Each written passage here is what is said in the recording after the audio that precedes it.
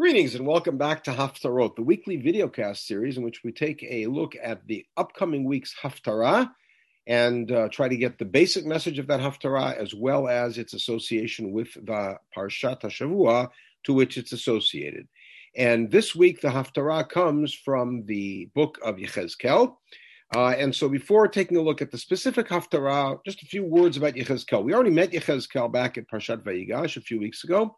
But just a few other words about Yechezkel. Yechezkel, like a few other Nevi'im, has a series of rebukes against neighboring nations of Am Yisrael. Perhaps the most famous of them is Amos. There is also a long series in Yeshayahu and a series in Yirmiyahu. Yechezkel sort of rounds out that group. And in the chapters, roughly chapter 25 through the middle of the 30s, Yechezkel has a series of diatribes against the nations that surround Am Yisrael. And here you see the sort of the headlines of them. It's against Ammon and Moab and Seir and Edom and Plishtim and Sor, which is Phoenicia, and Sidon, which is also part of Phoenicia. Interesting is that Phoenicia, that does not play a big role in prophetic rhetoric outside of Yechezkel, is central in Yechezkel's prophecies. That is, of course, the area of Lebanon and the port cities of Tzor and Sidon. And part of what he takes them apart for is their wealth and splendor and beauty and resultant haughtiness. But the reason for these prophecies being where they are is this is a series of prophecies which are eschatological. They are end of days prophecies. Remember that Yechezkel's prophecies, which are all happening in Bavel, are happening right around the time of the destruction of the Beit HaMikdash. As a matter of fact, these prophecies of against the nations happen right at that time, after the siege of Yerushalayim has begun, and just before the destruction of the Mikdash, or right around the time of the destruction of the Mikdash. And Yechezkel turns to these nations and says, you're going to get punished, you're going to get punished, there'll be a day of reckoning. And then that moves us to our Haftarah, which is smack in the middle of this. As you could see, chapter 28, the end of chapter 28, and all of chapter 29, which is a prophecy against Egypt. Now let's step back. What is Parshat Va'era? So Parshat Va'era is made up of several introductory pieces. There is the opening piece where Hashem gives Moshe more moral support to go back to Bnei Yisrael and go back to Paro and demand that Bnei Yisrael be able to leave to worship for 3 days. There is an interjection with the genealogy of Bnei Yisrael leading up to Moshe and Aharon. We go back to the story and we hear several other prefatory pieces, and then the real story gets rolling, which is, of course, the story of the Makot, of the plagues. And 7 of the plagues, the way that we count them, the counting of 10 plagues is something that is somewhat arbitrary and could be counted different ways, but in that count of 10, the first 7 of them happen in Parshat Va'era. And Parshat Va'era is sometimes called Parshat HaMakot, right? In colloquial language, the Parsha of the plagues. And the plagues, again, are an attack on Egypt. I have to step back for a second and ask a question. And this really belongs to Parshanut on Parshat Va'era, but I have to point it out. You can ask the question, if God wants to get Bnei Yisrael out of Egypt, it's a very simple solution. Smite the Egyptians, wipe them out, and let Bnei Yisrael just walk out.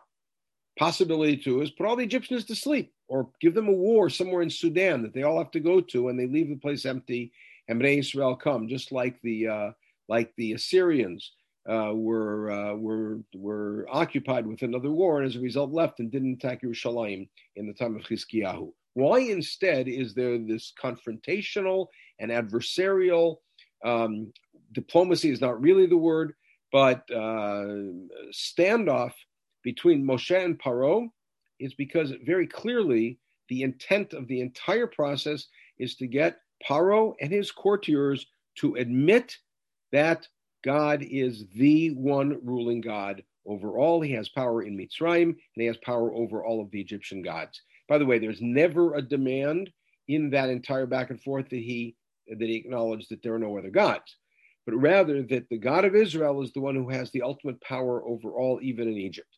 And it's a multi-step process. And so that ties in beautifully with our Haftarah. You see the introduction to the Haftarah is the end of chapter 28, which sets the timing. which is God says, when I gather all Bnei Israel from all the nations where they were scattered, and by the way, this is right at the time of the Churban. So this is seeing at the beginning of the cave the light at the end of the tunnel, right?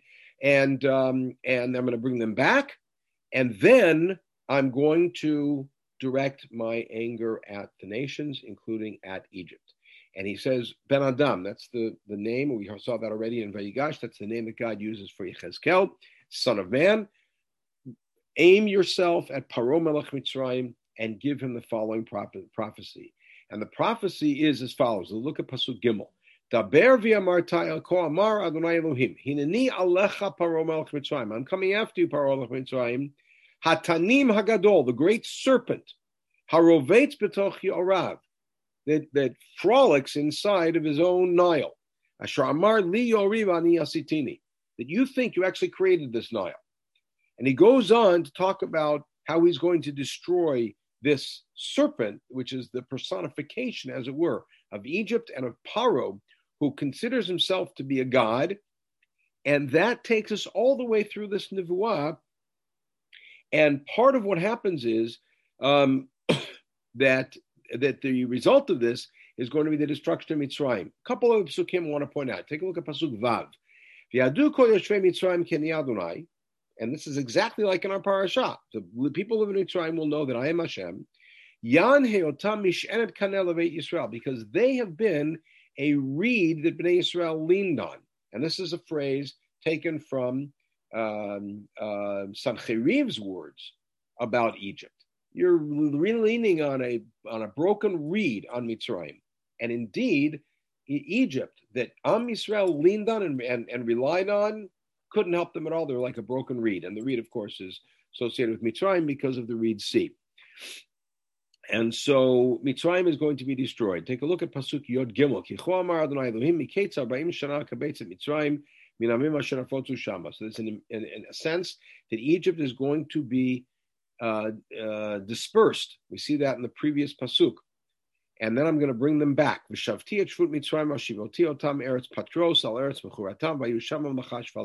I'll bring them back, and they will be a lowly kingdom, not a glorious kingdom. They'll never again rise above the nations. And I'll make them low. They'll never be able to rule over the other nations. All right, and here's the kicker. They will never again be the source of security for Bnei Yisrael, which will remind them of their sin. When Am Yisrael look to them, in other words, this entire piece is about Am Yisrael's, and this happened numerous times, Am Yisrael's readiness, willingness, and out of desperation, eagerness to run to Egypt and look for safety, look for a treaty, look for protection from Egypt when they should have been looking to God. And you will see that Egypt is a broken reed, is nobody to rely on. Egypt shouldn't have presented themselves as being anybody of power. And the Haftarah ends beautifully.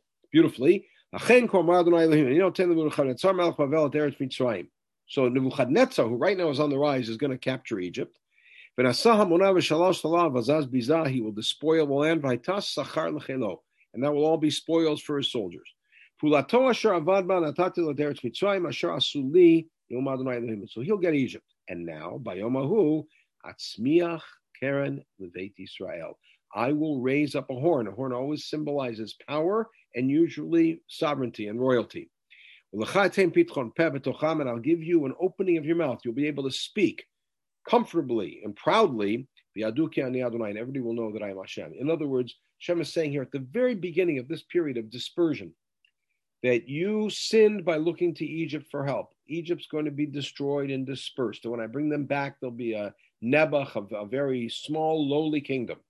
And in the meantime, you will be able to stand tall, and you will not have to be disgraced.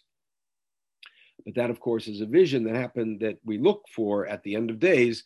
And B'chastei Shamayim, it's a vision that we have started to realize in our own generation. Everybody should have a wonderful Shabbat and stay healthy.